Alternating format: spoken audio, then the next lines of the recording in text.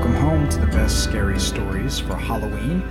I am your host, Lancelot Chaubert. On pretty much every one of these podcasts, the readings that I do are cold readings. You know, there was a review not too long ago that said it was terrible. It sounds like I'm reading them for the first time. Yeah, that's the point. If you're paying attention, what I'm doing is actually reading books that we've never, in stories and myths and legends that I have never encountered before.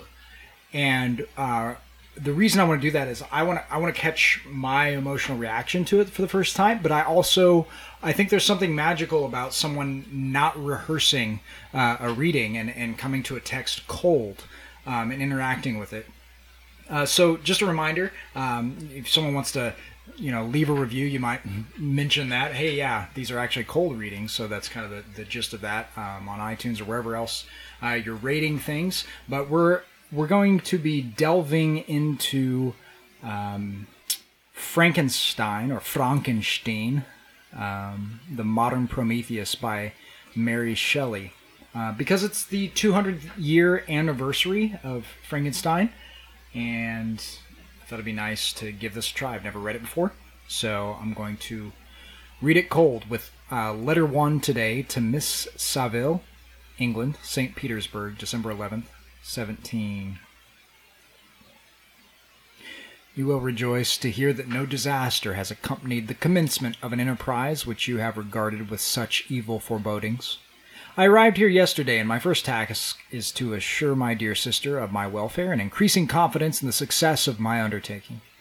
I'm already far north of London, and as I walk in the streets of Petersburg, I feel a cold northern breeze play upon my cheeks, which braces my nerves and fills me with delight. Do you understand this feeling? This breeze, which has traveled from the regions toward which I am advancing, gives me a foretaste of those icy climes.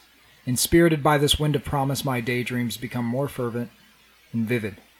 I try in vain to be persuaded that the pole is the seat of frost and desolation. It ever presents itself to my imagination as the region of beauty and delight. There, Margaret, the sun is for ever visible, its broad disk just skirting the horizon and diffusing a perpetual splendor. There, for with your leave, my sister, I will put some trust in preceding navigators. There, snow and frost are banished, and sailing over the calm sea, we may be wafted to a land surpassing in wonders and in beauty every region hitherto discovered on the habitable globe. Its productions and features may be without example, as the phenomena of heavenly bodies undoubtedly are in those undiscovered solitudes. What may not be expected in a country of eternal light? I may there discover the wondrous power which attracts the needle, and may regulate 1,000 celestial observations that require only this voyage to render their seeming eccentricities consistent forever. I shall satiate my ardent curiosity with a sight of a part of the world never before visited, and may tread a land never before imprinted by the foot of man. These are my enticements, and they are sufficient to conquer all fear of danger or death, and to induce me to commence this laborious voyage with the joy a child feels when he embarks in a little boat with his holiday mates on an expedition of discovery up his native river. But supposing all these conjectures to be false, you cannot contest the inestimable benefit which I shall confer on all mankind to the last generation by discovering a passage near the pole to these countries, to reach which at present so many mouths are requisite, or by ascertaining the secret of the magnet which, if at all possible, can only be effected by an undertaking such as mine. These reflections have dispelled the agitation with which I began my letter, and I feel my heart glow with an enthusiasm which elevates me to heaven, for nothing contributes so much to tranquilize the mind as a steady purpose, a point on which the soul may fix its intellectual eye. This expedition has been the favorite dream of my early years.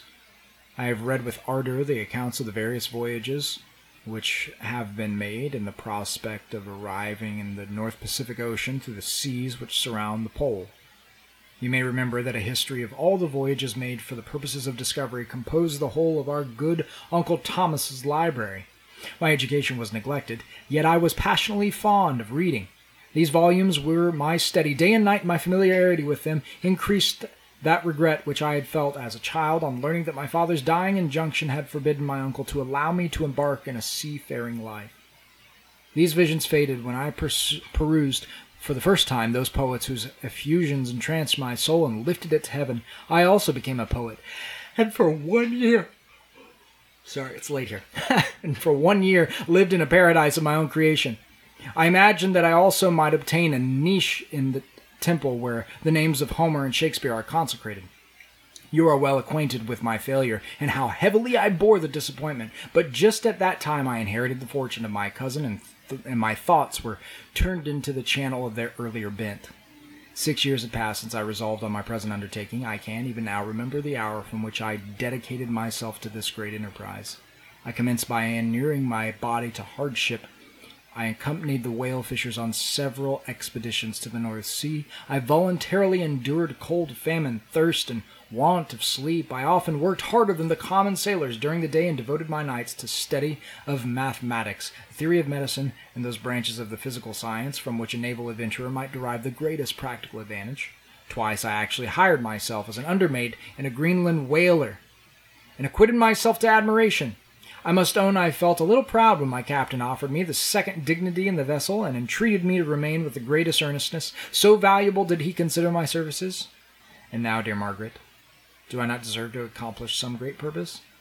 My life must have been passed in ease and luxury, but I preferred glory to every enticement that wealth placed in my path. Oh, that some encouraging voice would answer in the affirmative. My courage and my resolution is firm, but my hopes fluctuate, and my spirits are often depressed. I am about to proceed on a long and difficult voyage, the emergencies of which will demand all my fortitude.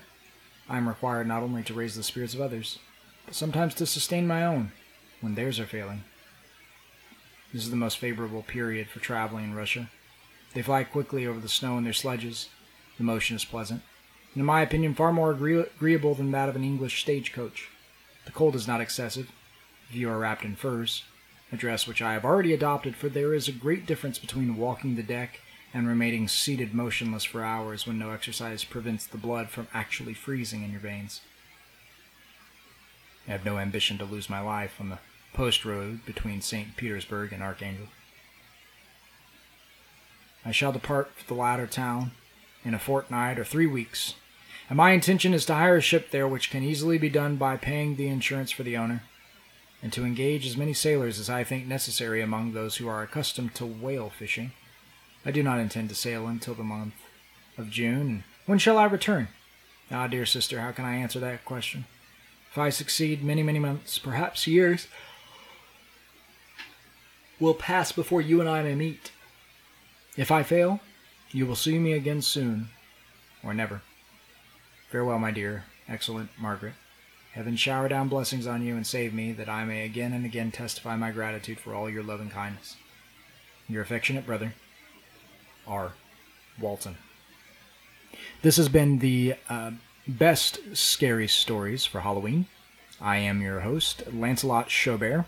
I'm over at lancelot.nyc or at lancechaubert.org. I wanted to let you guys know the music from all of these podcasts comes from a forthcoming album, All Who Wonder, and finally you can get a sample of it over at Noise Trade. The sample is called 5 Murders. It's a perfect folksy supplement to your kind of Halloween festivities. So pick up a copy of that, and we'll see what the next letter beholds in Mary Shelley's Frankenstein.